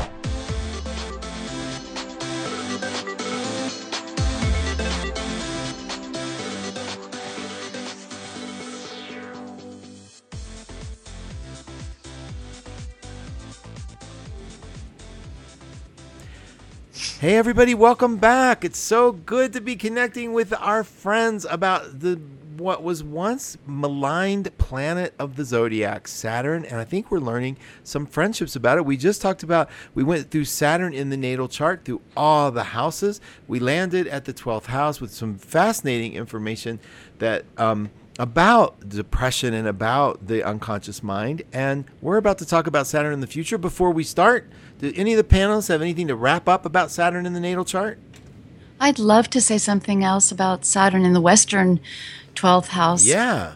Because it describes the why, and also there can be so many other planets in the 12th house that give that same experience. Just for those of you out there who are saying, well, you know, I had that experience about 9/11, or I've had these experiences. There are lots of other combinations that bring that to the surface. There is this thing in, just so you're included, there is this thing about Saturn in the 12th in Western astrology that sometimes indicates that something happened very early that kind of pushed into the subconscious mind about the realities of life, and creates a kind of low-level tension and anxiety, so that this person is always working on what are the innermost feelings, what are the innermost vulnerabilities, and always has that, we were talking about those vulnerable parts, this sense of, I'm not going to express or expose that, and I'll be alone instead of expressing and exposing that until I really understand it. And yet Saturn in that house presses down those feelings. So it's real work. Yes. And there's real nobility. There's that word again. There's real nobility in doing that work. Thanks, Aleta. That was well put. Saturn has been in Scorpio for 2.5 years. We're going to take a brief exit from Scorpio on December 23rd into the sign of Sagittarius for about 6 months. It's going to revisit Scorpio just very briefly and then come in, and then we're in Saturn in Sag for quite a while. So, John, I want to start with you. If you could just give us a little overview historically, Saturn in Sag. Okay, first of all, Saturn returns to the same sign every 29 years. It spends about 2.5 years in each sign. So the last time it was in Sag was from November of 1985 to November of 1988. And as Saturn goes through the signs, you see all the issues of that sign come to the forefront. Like Sagittarius deals a lot with spirituality, religion, education, higher mind. In the economy, it's a lot about speculation, gambling, stock market, transportation in terms of the masses. So you'll see those issues in each of the Saturn cycles. I took it back like several of them. And as you follow those patterns, you can kind of get an idea of what's going to brew in the present time period. And would you say that the 80s, historically, did they look fairly decent? Yes. The last time Saturn was in Sag, It was generally an optimistic time. Reagan was president. The economy was doing well. There were no U.S. troops in the Middle East, no terrorists, no school shootings. Personal computers had just come on the scene, and people were like really into it. The middle class seemed to be doing good. Now, there were events and stuff that have to do with Saturn and Sag, but those are like repeating themes. Okay, and so the computer stuff is like the learning. Do you think that has to do with the Sagittarian quality of learning? Yes, the Sagittarian excitement for learning something new, something that brings expansion. Okay, and so go ahead. Well, I just want to point out, Saturn in Sag is Jupiter ruled, and then you have Saturn there, so you have those two forces that are either supporting each other or moving in opposite directions, fighting each other. And you see that in each of the cycles of Saturn and Sag, where they were either supporting each other or pushing against each other. And the supporting and pushing against are the two planets, Jupiter and Saturn. Is that what you're saying? Correct. Okay, so wherever Jupiter is gives us a little bit of a picture of some of how the climate might be. Yes, but just in Saturn in Sagittarius by itself is that is inherent in that. Okay, gotcha. For instance, in every Saturn in Sag, there was always something that stifled the Jupiter expansion. In '88, it was Black Monday, where Wall Street crashed.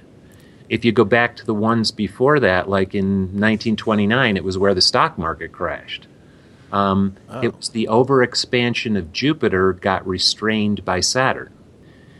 Our research showed us that like 1.5 million people died in car accidents, more than in any of the wars. So during Saturn and Sag in the 50s, they developed the radar speed things to limit traffic. Again, the traffic, the car. To constrain traffic. Gotcha. Yes. Gotcha. Yes. There's always that play between Saturn and Jupiter when Saturn's in Sag. Well, then I'm going to segue that over to Mo, just real quickly, because there's a tarot card. I know you're an expert on the Crowley Tarot, and in the Crowley Tarot, Saturn and Sag is actually called oppression. Mm-hmm. What do you think? How's that tie in? Makes perfect sense. I mean, here's the problem. All the tens, it's the 10 of wands.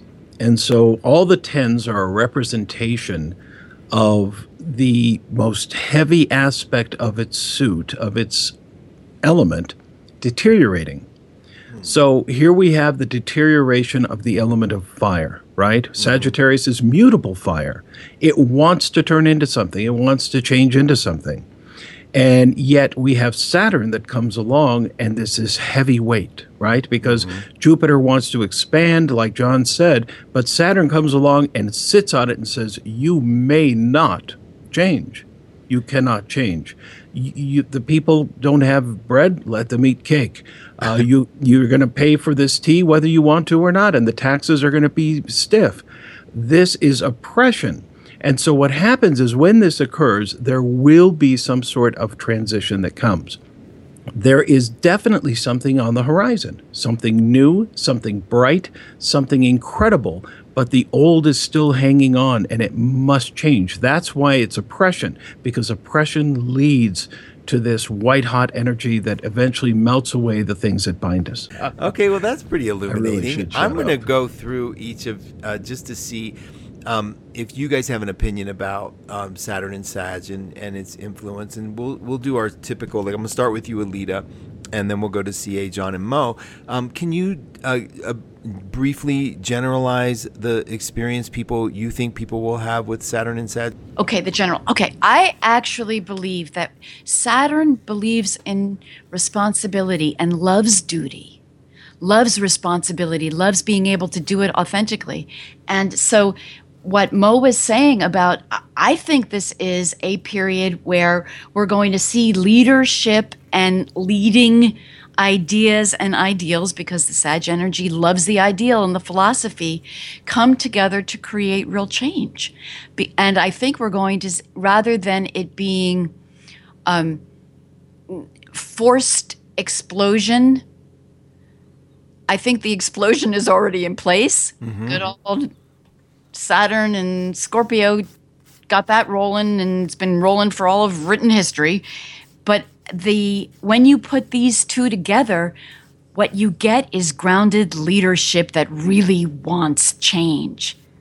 I honestly think we're going to see an outcry, more voicing of that, more things. We're going to get that throwback into Scorpio and Saturn interacting in the summer. So we're going to continue to unearth that which has been below the surface and hasn't been working. But the energy of Saturn and Sag together wants to create leadership and change that's truly responsible. So not to be airy-fairy about it because, we got a world going on and there's stuff happening. I think we're going to see the surfacing of that dynamic more and more, and the insistence of it because we need it. And these two seemingly opposite energies, when they work together, that's real change and real leadership. CA, will you give us your impression? Saturn Sure. and Sag? And I would just set the stage by saying that Saturn, in many, many ways, on a physical level, is about gravity. And Sagittarius is about taking flight. Sagittarius is about that arrow, flying through the air and trying to hit something. And so I take some of those things pretty literally as I look at what's going to happen in these cycles. And as I've looked at previous cycles, some of the things that I really noticed that were important is the things that have happened, like Charles Lindbergh flew across the Atlantic in one of the cycles. Great momentum with rockets or shuttles, etc. And yet we also find, like, for instance, when the Challenger exploded in the 80s, that was during Saturn sitting in Sagittarius. So to me, part of the message is grounding our aspirations. So very much like what Aleta was saying, this is about combining responsibility with the inspiration, the enthusiasm, and the aspiration. So what I think we're going to find is that in some metaphysical way, we're all looking for our truth. We're looking to take flight. We're looking to find our wings. But in order to do that, we've got to eliminate the distractions. We've got to move away from the dead end pathways that we see in our life. We've got to turn chaos into order. It's a lot more than just saying, I want, I wish, I hope. It's about really learning to hit the mark.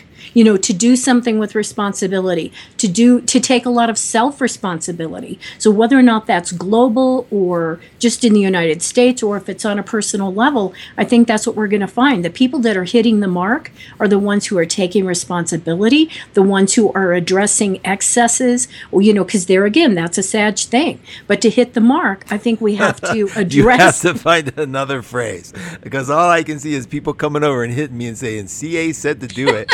Oh, hitting the mark? Yeah. Okay. I'm sorry. I'm thinking of That's what archery. I was thinking about, too. I'm thinking of archery, and I'm thinking about the arrows flying. And Getting sometimes the target. Sagittarius, I'm shooting an arrow at you. yeah, Mark. they're just shooting their I think arrows this everywhere. is subconscious, CA. I think you I have do too. CA's there's a mad at problem. me. This is passive aggressive. So sorry to take you off track. Okay, Okay. hitting target. the bullseye, Yeah, the hitting bullseye. the target. Yeah. I'm a Taurus. Let's not do that either.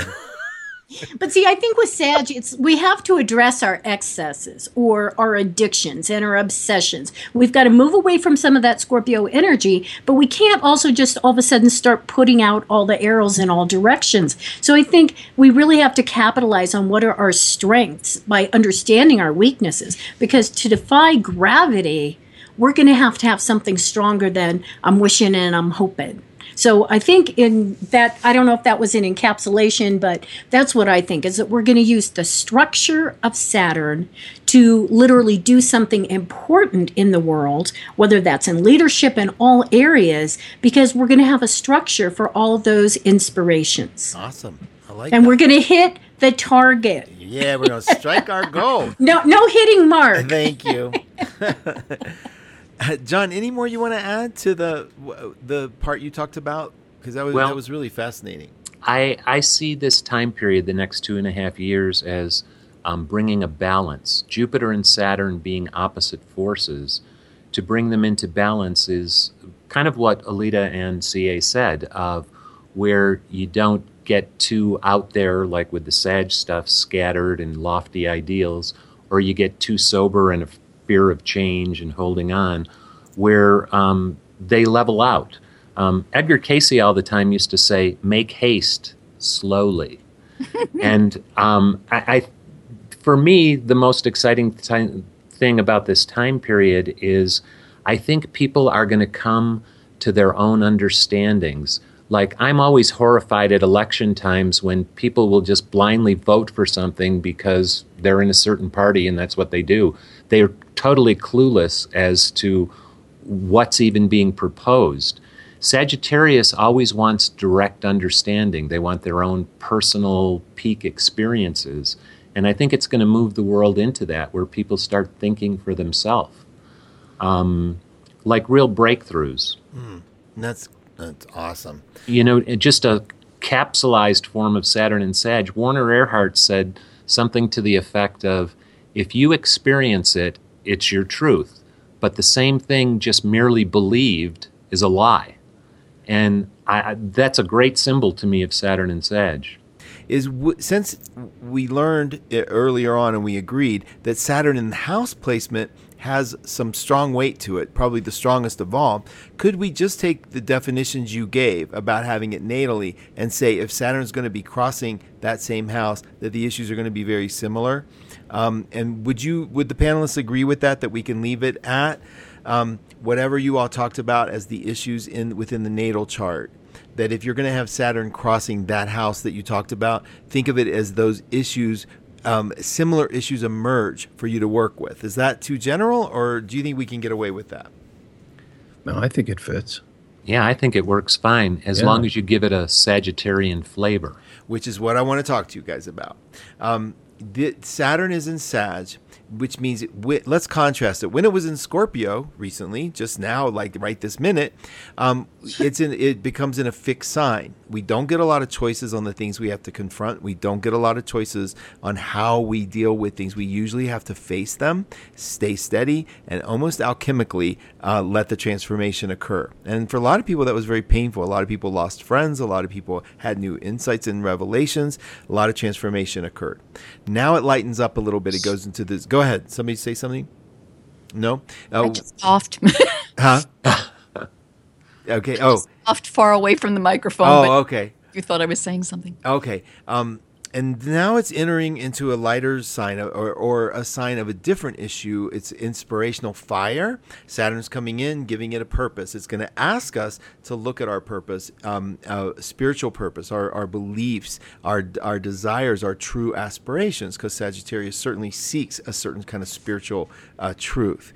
Now, people in the audience listening, they have a Sag moon, or they have a Sag sun, or they have Saturn in Sag or Sag rising. They want to know what they can expect. So wherever Sag is in your chart, let's talk about what these people can expect, because we're going to either have a Saturn return person, we're going to either have a Sun in Saturn on somebody's sun sign, Saturn on their moon. So, Aleta, let's look at the effect of Saturn in the sky when it comes around somebody's chart as a Saturn return. And so, because I know there's a lot of people in the room that are just nervous about it. Some have never had a Saturn return. Some have had a Saturn return. So if you would quickly define what a Saturn return is, and define in general what people can anticipate when it's in Sagittarius.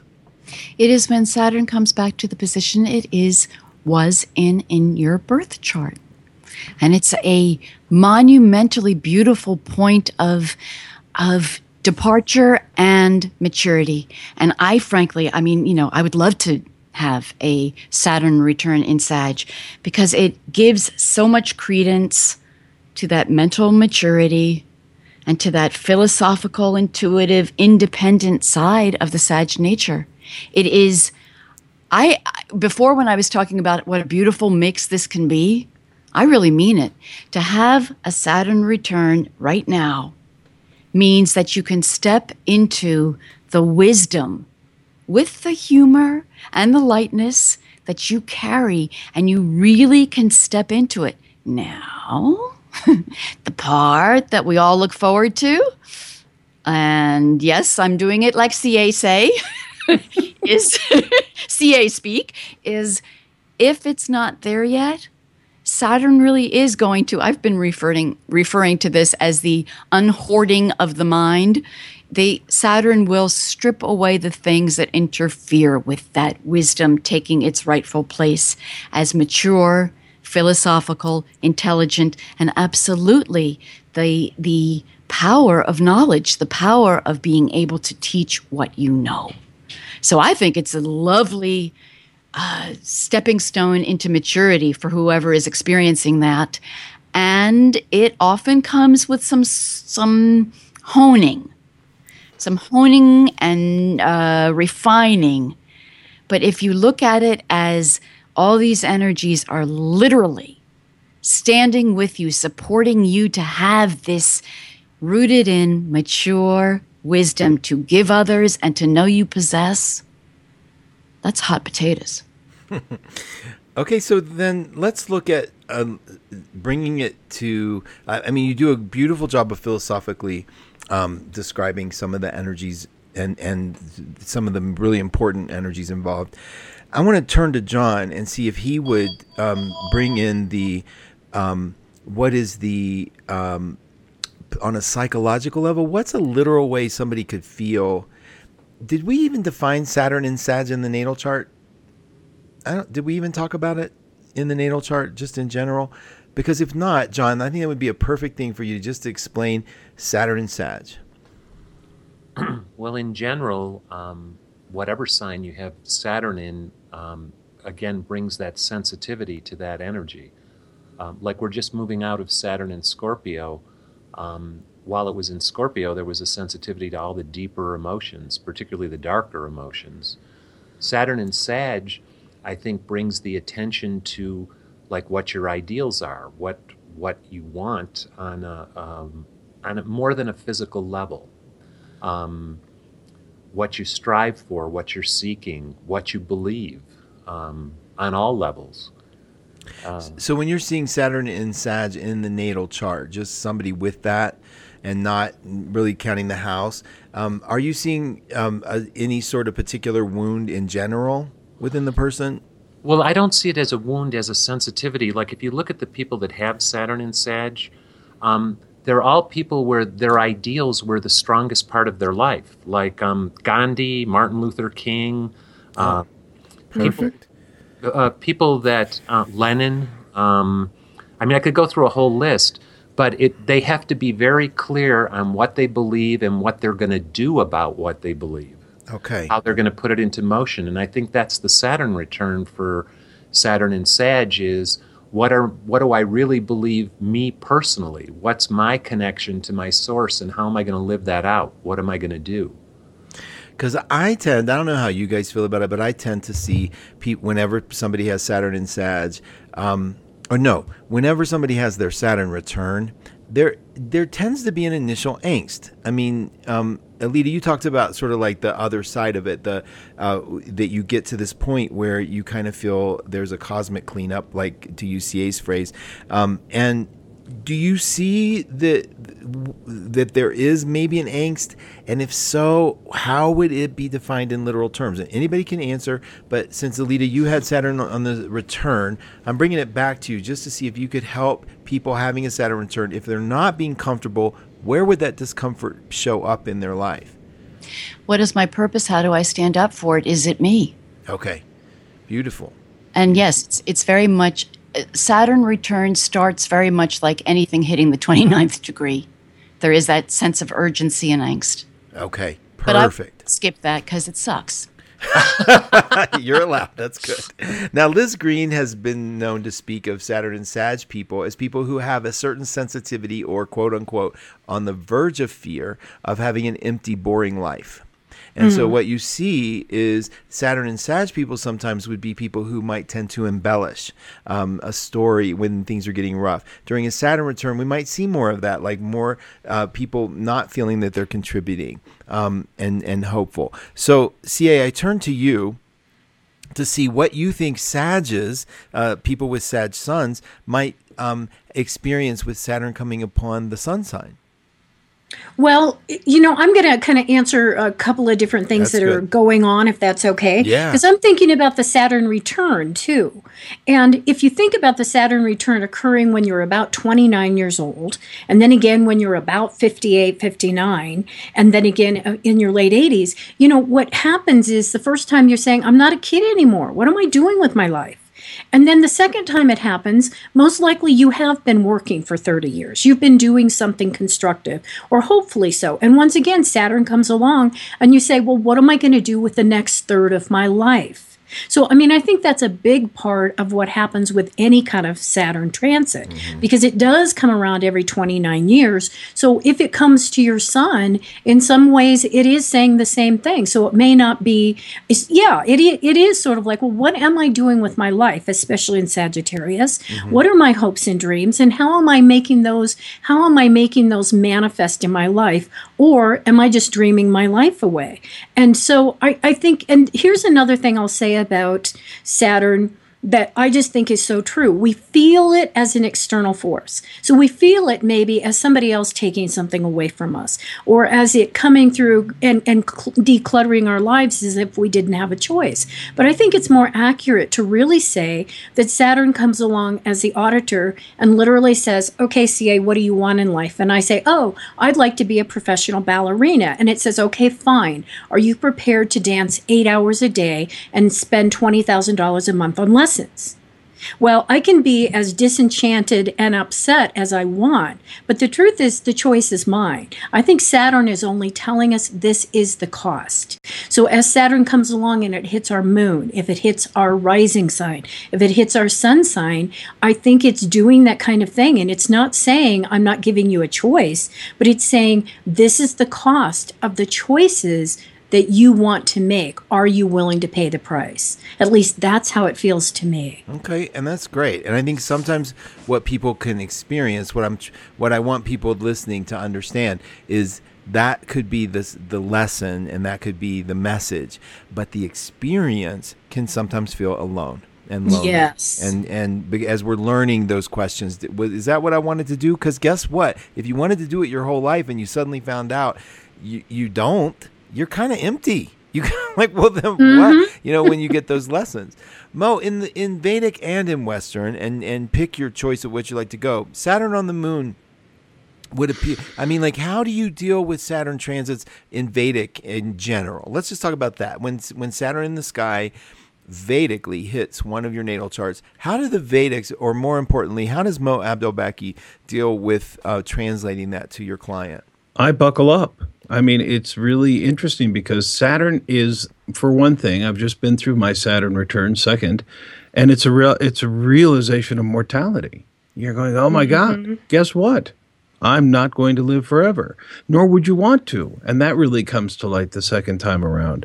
But you do want to be here as long as you can be. So what it does is it brings about a sense of maturity wherever it hits. So if it's on the moon, the moon can be flighty in emotions. It's the fastest moving thing in the sky other than the ascendant itself. And it slows us down. It also can bring a great sense of piety and a great sense of groundedness to whatever it touches. So, for example, when it comes to the moon, it may say, okay, I want to travel, but for religious purpose or spiritual purposes, pilgrimages. Across the ascendant, it says, oh my God, this is my chance to change who I am again. And it brings to me a sense of trust. One that can go unnoticed for years, and then suddenly you say, wait a minute, I've been trusting, and things have come to me in a way that are amazing. And it's the recognition of that, because Saturn demands authenticity, but also recognition. Does that? Yes, that's beautiful. No, that's not far. I like how you translate it. That's not at all far from what I think we would talk about in a Western chart. And I love that, because there is a sense. I want people to understand the seriousness of Saturn. Saturn's stoic. Saturn's sober. You take off your rose-colored glasses on anything you do, but it doesn't necessarily have to be ugly. What if you took off your rose-colored glasses and saw blues and yellows and greens? Suddenly, like, the world's a vast array of choice. And so I think it's really important that we honor that understanding. So thank you. That's really great, Mo. As we wrap up this dialogue on Saturn and Saturn entering Sagittarius, I want you all to just think about if there's anything that you missed saying that you'd like to add in any department that we talked about. And also, I want you to think about the people that might have Venus in Sag or Mars in Sag, because what happens is keywords for Saturn are going to show up. The sense of responsibility, the sense of sometimes it feels oppressive because it feels sometimes that our choices are limited. And so we feel oppressed. So think about that. And then let's go around. Let's summarize this Saturn and Sag happening on the 23rd. So let's start. I'm going to, Aleta, come back to you, the ball in your court. And let's summarize anything, 2 minutes or so about that you feel like you wanted to say and represent as Saturn and Sag. 2 minutes. Yeah, 2 minute, baby. You can do it. I don't know. There's my Saturn showing. I don't know if I can do this. Okay, I love astrology for the wisdom that it always shows about the real process of being a human. Having Saturn move through deep introspective, get down into it, Scorpio, just give me the truth, into big expansive, just give me the truth, give me the wisdom of it, but let's externalize it. Sag is so intelligent. Can you see how these two needed to play off of each other, and how that combination, when it's fully experienced, when we let ourselves fully experience it, we get to be in the world more of those qualities of wisdom, more of those qualities of understanding, more of those qualities wherever and whoever we are, where we can teach and offer that as service and receive it and have the fun too. It is a bit of a surrender because Saturn is clear about intentions. But can you see how it was orchestrated in our favor, how these energies are always constructed so that we have plenty of time to process and plenty of information to process and plenty of positive outcome once we do that. So that's how I feel about this. Nice. And in case we run out of time, that's Aleta McClelland. She has a show called Aleta's Audacity. That show's on Wednesdays at noon, right? Yep. And it at noon Pacific on 12radio.com. And Aleta is also a monthly contributor to Mark's Power Peak, which you can subscribe to at 12house.com. And she's also a brilliant psychic astrologer and psychic astrologer at 12listen.com. Anywhere else you want them to know, Aleta?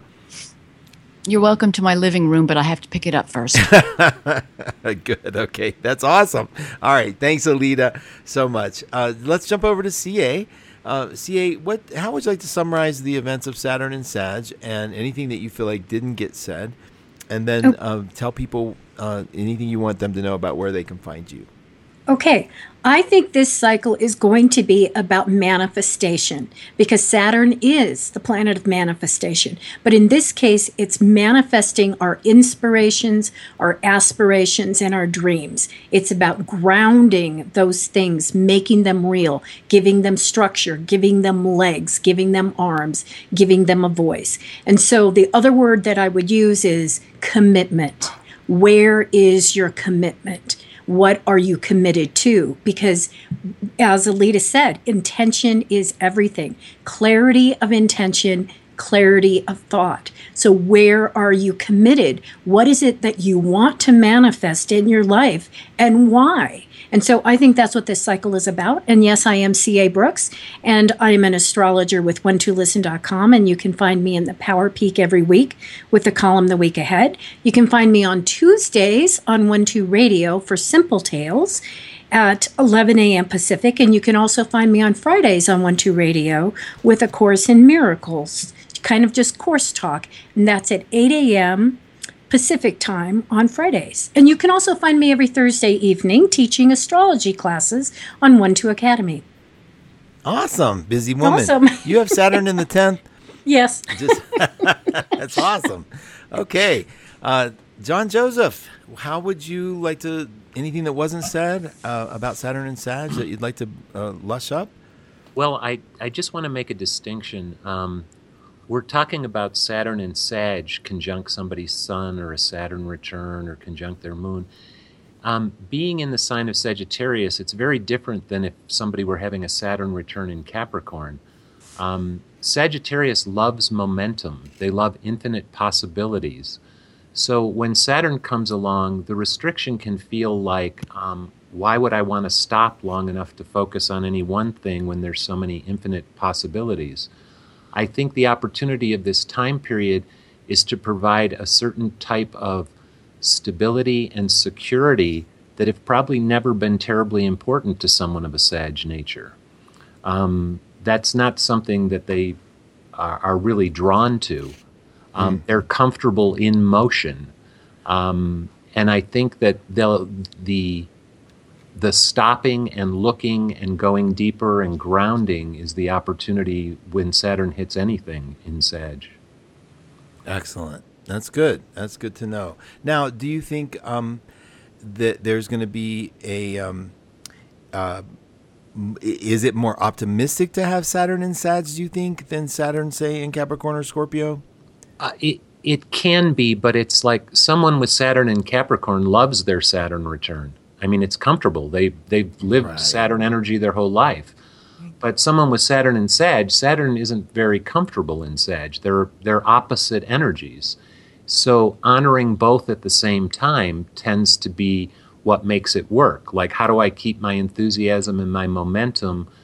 If you go too much Saturn, it becomes serious drudgery. Like, okay, I got to get focused. I got to do this. If you keep the Sagittarian optimism, make it fun, use it as an experiment, then the energies balance. And I think that's a challenge for people with Saturn and Sag. Excellent. I think you're right. Uncle Mo. Yes, sir. How do you think about Saturn and Sag? And do you have any, if you want to add something that hasn't been said, and if you also want to make any sort of like 2.5 year cyclic Saturn prediction, feel free. You read my mind. Oh, you good. did. I think the thing to remember is that we're going to be doing this for about the next 2.5 years. And it is an amazing opportunity to solidify what we think. You know, I really believe that most people go through life without any distinct belief system. You know, I mean, if YouTube is any barometer, it's like, wow, you know, what are we following this stuff for? And so this is a time to embrace Saturn. I say embrace it, grab it by the rings, give it a big kiss, and say, I'm seeking direction. I'm seeking foundational solidity in my life because I want to know exactly where I am in the next 2.5 to 3 years. Because when, like John said, when Saturn goes into Capricorn, kaboom. I mean, we get to use that energy and make it move in a beautiful way. So this is planning time. This is like, okay, and it is going to be drudgery at times. That's the way anything is when we are really putting our hearts and souls into it. But remembering that Saturn is about authenticity, in my opinion, and a little bit about detachment, we can learn so much.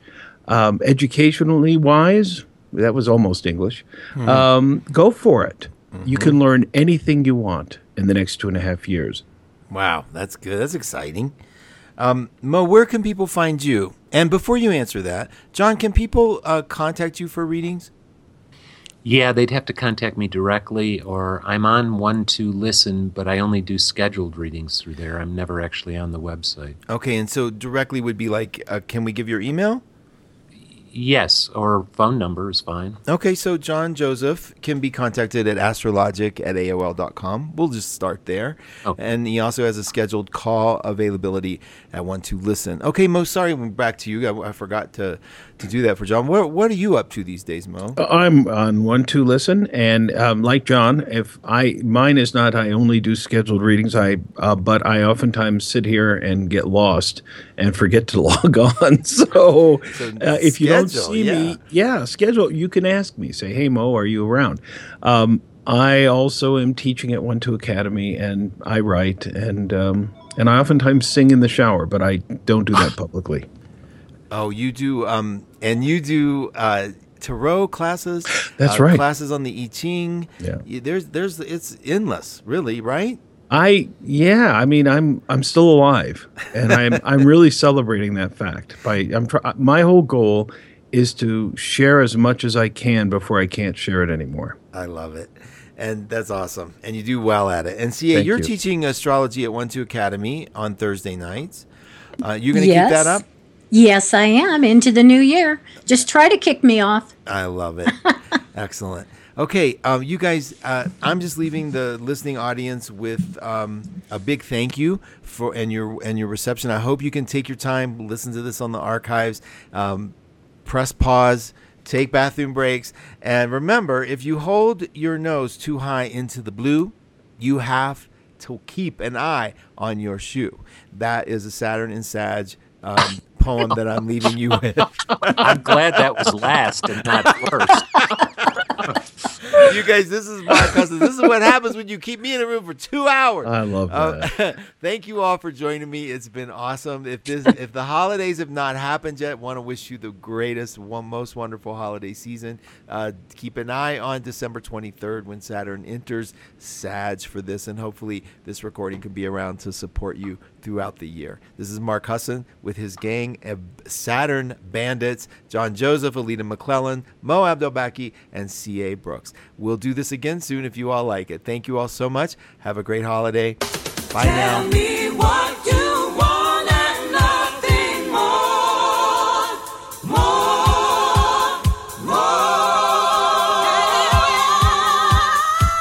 One True Radio, your #1 source for unlimited inspiration.